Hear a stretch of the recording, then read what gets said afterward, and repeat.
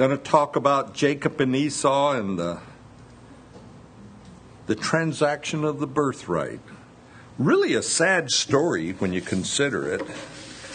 But Esau is spoken of in Scripture, and Jacob also. Charles Spurgeon, the great orator of England of years ago, preached on Romans chapter 9, where God declares, Jacob I have loved, and Esau I have hated. There was a lady in his congregation that had difficulty with that, so she went up to him after the service, and she says, how could God hate Esau? And Spurgeon had a great reply. It's one of those kind you wish you had yourself, but this is Spurgeon. He says, my trouble is not how could God hate Esau, but how could God love Jacob? And when you study Jacob, that's a good question. But anyway, as we get into the life of Jacob, and we're just beginning, there is a temptation to speak evil of Jacob and to speak bad of him. And we have to understand that he is one of the patriarchs. So when Jacob is described as a mild man in chapter 25, verse 27, the word that is used in Hebrews there is tam, T-A-M. And tam indicates a whole or a complete man, not effeminate or weak, but a whole and complete man. In the book of Job, when God is speaking to Satan, and he asks Satan, have you considered my servant Job? There is none like him on the earth, a blameless, and the word tam is used there, tam, an upright man, one who fears God and shuns evil. So it's a completeness that our Lord talks about there. So let's read this morning about the infamous birthright transaction between Jacob and Esau, and that's in chapter 25 of Genesis, verse 29 through 34. Now Jacob cooked a stew, and Esau came in from the field, and he was weary. And Esau said to Jacob, please feed me that same red stew, for I am weary. Therefore his name was called Edom. But Jacob said, sell me your birthright as of this day. And Esau said, look, I am about to die, so what is this birthright to me?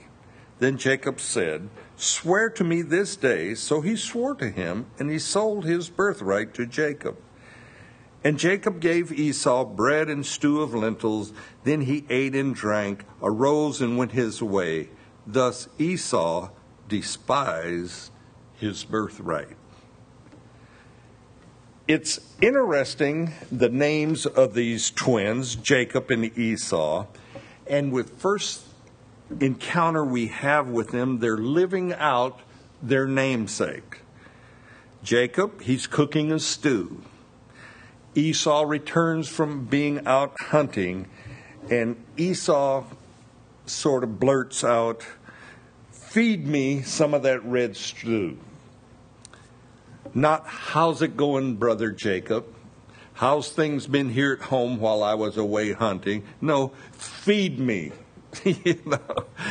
And not that he's necessarily wanting to have a meal with his brother, but he gets right down to his basic desire, and that he wants to be fed. But Jacob, true to his nature, sees Esau's hunger as a time to gain an advantage over him. He looks upon Esau's hunger as opportunity. All that Esau has that Jacob wants is the birthright and the blessing. Jacob has allowed this birthright to dominate his thinking. You know, the first thing that comes out of his mouth is, don't feed his brother. Hey, okay, I'll feed you, but sell me the birthright. So you know that it's possessing his thought pattern. So what is this birthright and blessing that Jacob so desperately wants? Well, it's both material and spiritual. It's an inheritance, plus it's a responsibility. And that was, part of the culture in that day. The oldest son would receive a double portion of the inheritance of the family's wealth. That was part of the blessing, the birthright thing. And he then is to also lead the family, not in just business matters, but he is also to be the spiritual leader of the family. That was the birthright. Abraham, he has died, and he's left all his possessions to Isaac. Isaac, the father of Jacob and Esau, is extremely wealthy himself. Esau, he doesn't desire to give away his birthright. As far as the wealth goes, the blessing, he doesn't want to give that up, but he has no use for the responsibility side. That spiritual leadership role has no appeal to Esau. So, okay, how does that relate to us today? Well, one of the major problems I see in the church today is men, like Esau in his attitude towards their responsibility, have vacated that position of responsibility. Many men, and this is a general statement, shy away from being spiritual leaders in their home and in the church. So many women step forward into a position of leadership that they have never been called to. And we see this throughout the Christian Church of America today. Many mainline Christian denominations now ordain women as pastors.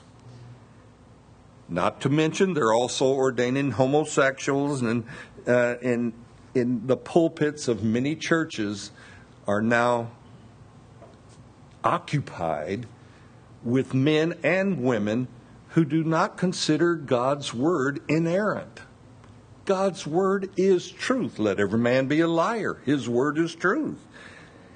And there are also many pastors that are kind of forced into the role of being a pastor, not really wanting that role, and a little bit of Esau is in them. But the Apostle Paul, he had something to say on this matter about women taking on the position of leadership, and he simply states that a woman is not to have the position of authority over a man, and that's in 1 Timothy 2:12. Paul says, do not allow or permit a woman to teach or have authority over a man. Now, those are not my words, so don't get upset with me. But they're really not Paul's words either. They're the Lord Jesus and his words. And how mainline denominations around our country get around this command of our Lord that women are not to have authority over men, and yet they install women pastors, I do not know. I do not know what excuse they make in their mind or how they justify this, but God's word clearly says that that's not to be. Esau, he wanted nothing to do with the responsibility of being a spiritual leader in his family. And the way of Esau, the pattern of Esau, prevails in the church today. Jacob, on the other hand, he wants to buy He wants to purchase this birthright from Esau, and all he has to give Esau is a bowl of soup, a bowl of red stew. And hear the words of Esau in verse 32. It kind of sums him up. Look, I am about to die, so what profit shall this birthright be to me? That's a basic attitude, by the way. And that attitude is, what's in it for me?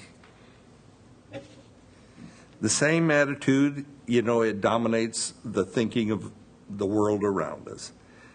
And that attitude of what's in it for me should never, ever even enter the mind of a believer. That is so contrary to our Lord Jesus that it should never be part of our lives. I honestly long for the day when my first thought is not how does this situation or whatever affect me, but what would the Lord have me do? We're so adept.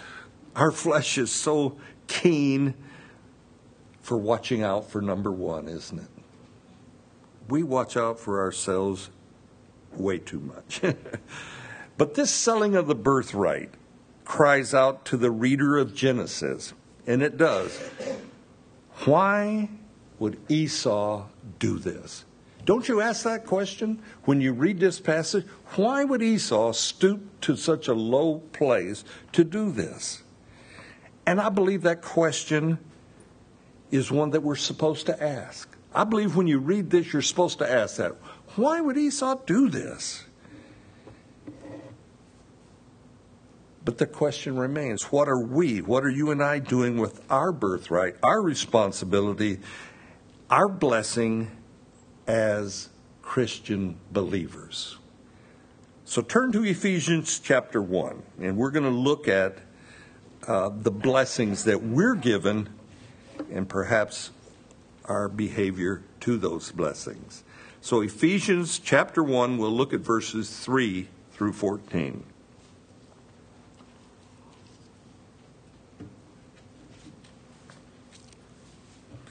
Ephesians 1, verse 3. Blessed be the God and Father of our Lord Jesus Christ, who has blessed us with every spiritual blessing in the heavenly places in Christ, just as he chose us in him before the foundations of the world, that we should be holy and without blame before him in love, having predestined us to adoption as sons by Jesus Christ to himself, according to the good pleasure of his will, to the praise of the glory of his grace, by which he made us accepted in the beloved. In him we have redemption through his blood, the forgiveness of sins according to the riches of his grace, which he made to abound towards us in all wisdom and prudence, having made known to us the mystery of his will, according to his good pleasure, which he purposed in himself, that in the dispensation of the fullness of the times he might gather together in one all things in Christ, both which are in heaven and which are on earth, in him. In him also we have obtained an inheritance, being predestined according to the purpose of him who works all things according to the counsel of his will, that we who first trusted in Christ should be the praise of his glory.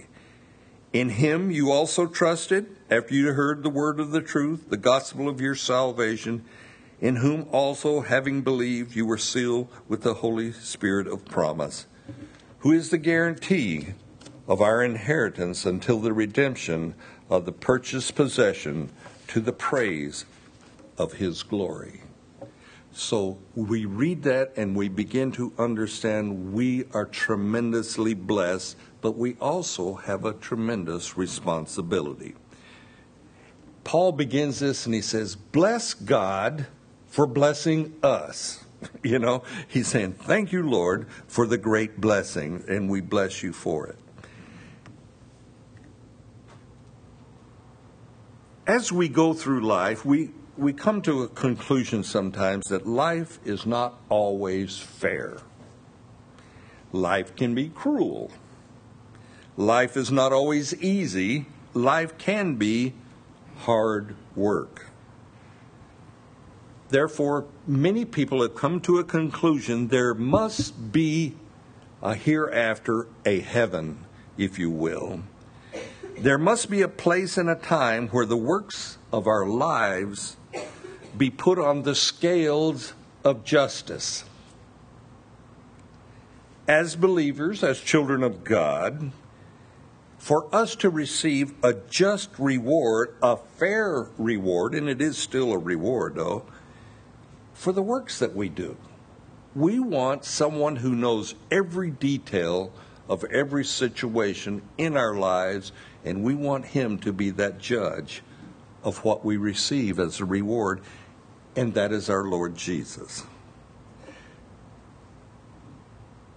To consider, just to think about ourselves being sons of the living God, well, that's humbling and sobering. I mean, you can't think on that without it having an effect upon you. And then we read that we're predestined and chosen by God according to the good pleasure of his will. It's God's will to bless us. It is by the grace of God that we cry out, Abba, Father. And I don't know of any blessing that is ours as believers greater than salvation. Think about that. We have salvation. We have eternity in heaven. We have eternity with God. And we're blessed. That thought alone secures us. It carries us many times through difficult times. And you and I, are redeemed through the blood of Jesus. Our sins are forgiven.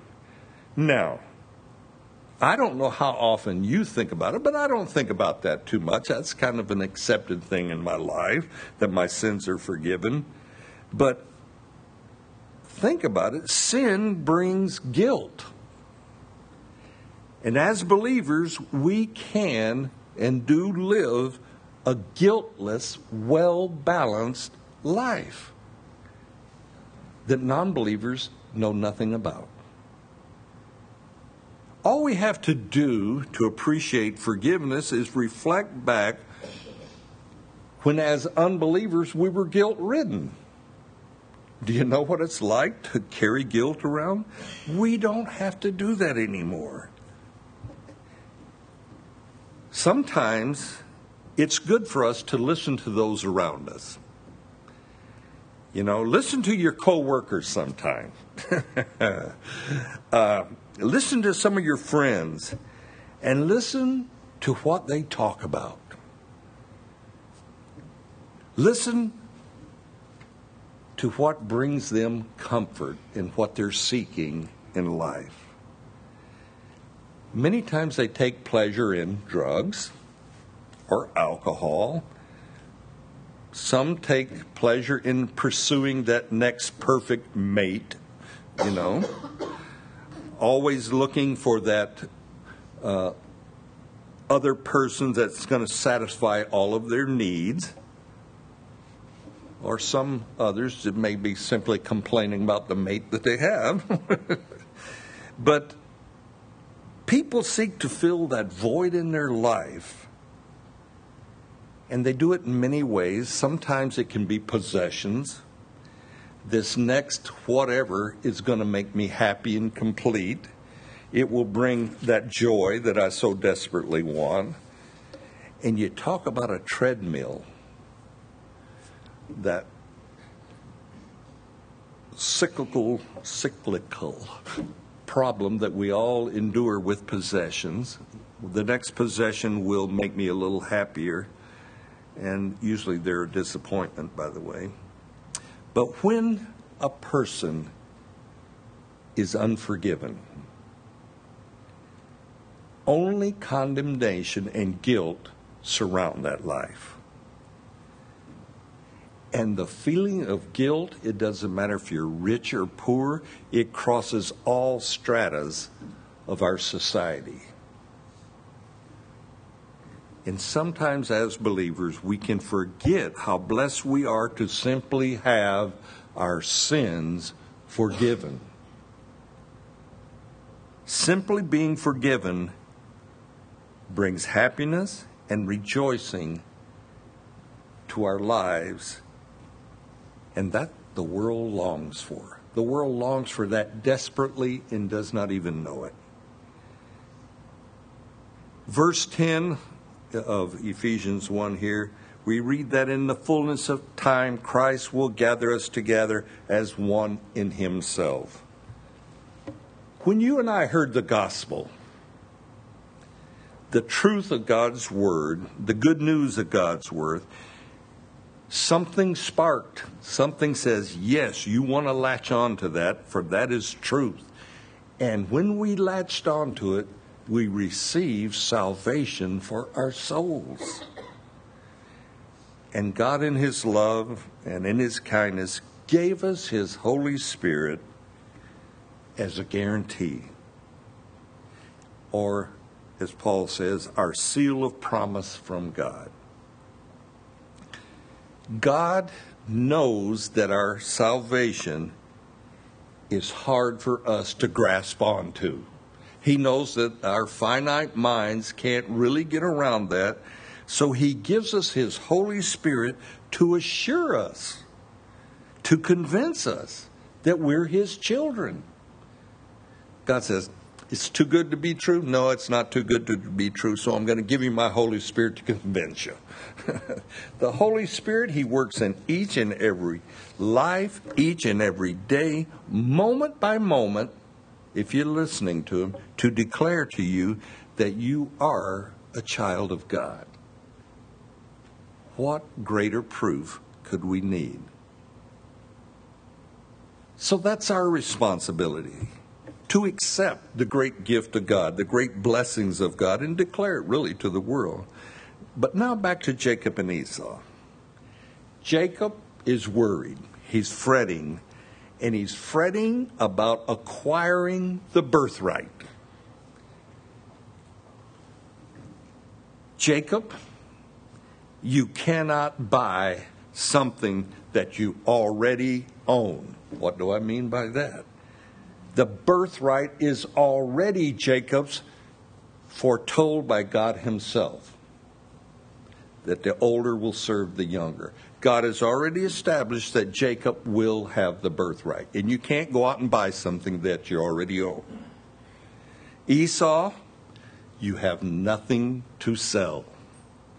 The birthright never belonged to you according to God's word. It was never yours, Esau. But the crux of this whole thing is that God will now look at Esau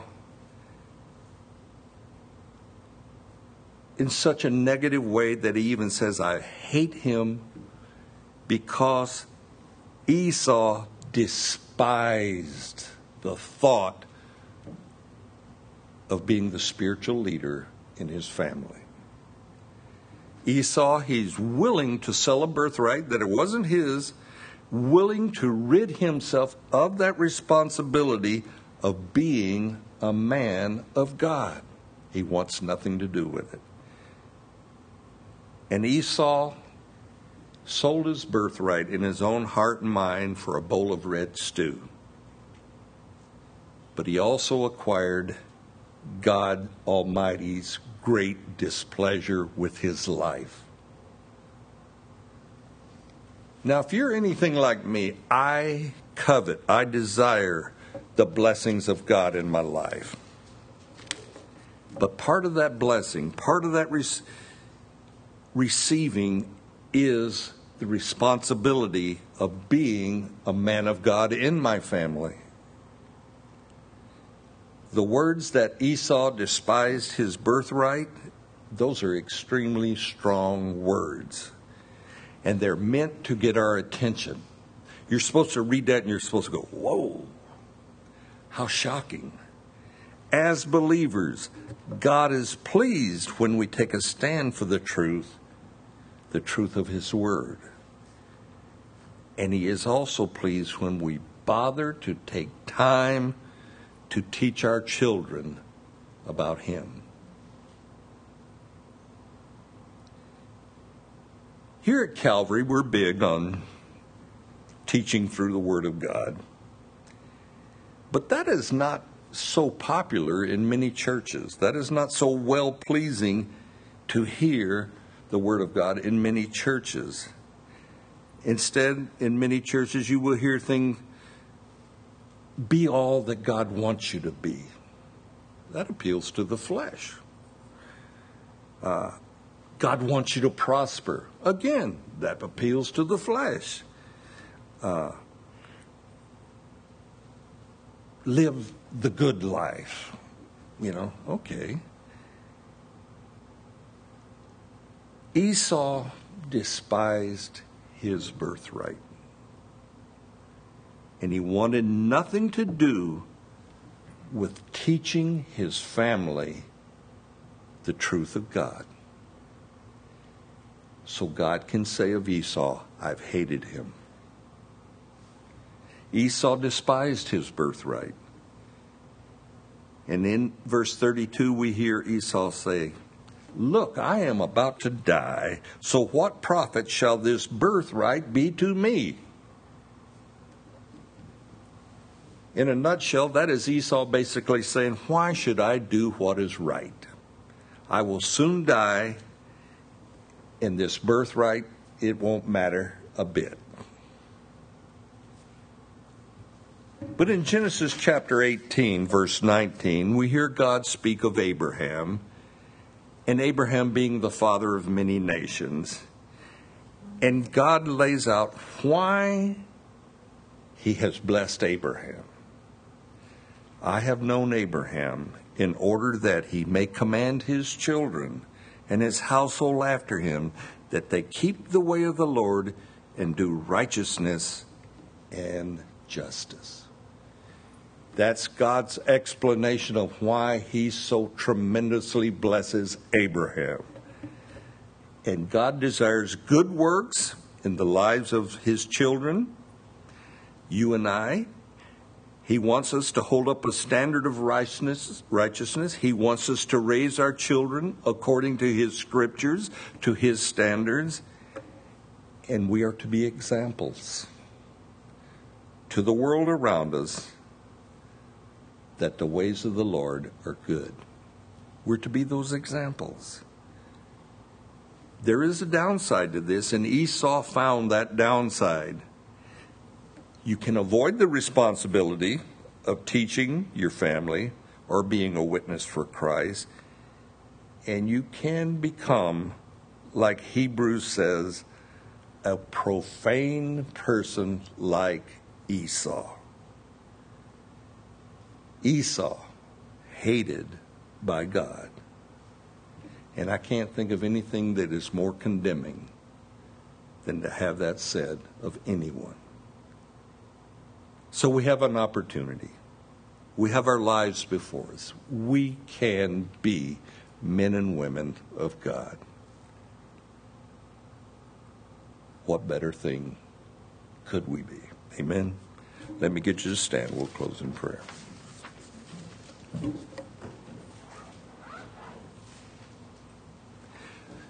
Father God, when we read about this birthright and the responsibilities of it, it stirs our heart to want to live completely after you, Lord. We want to live a life that has meaning before our families, meaning before our neighbors, meanings before the world around us, Lord. Help us to be like you, Jesus. You were the perfect example for us. Thank you for assuring us that we are your children. You've given us the guarantee of your Holy Spirit that assures us that we are your children.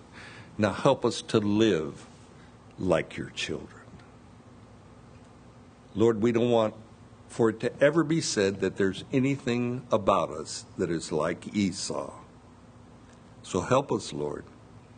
Be with us as we fellowship together in our potluck Watch over us this coming week. Give us those opportunities, Lord, to speak forth for your name's sake, the truth of your name's sake, Lord. And thank you for the truth of being a child of God. We pray and thank you in Jesus' name. Amen.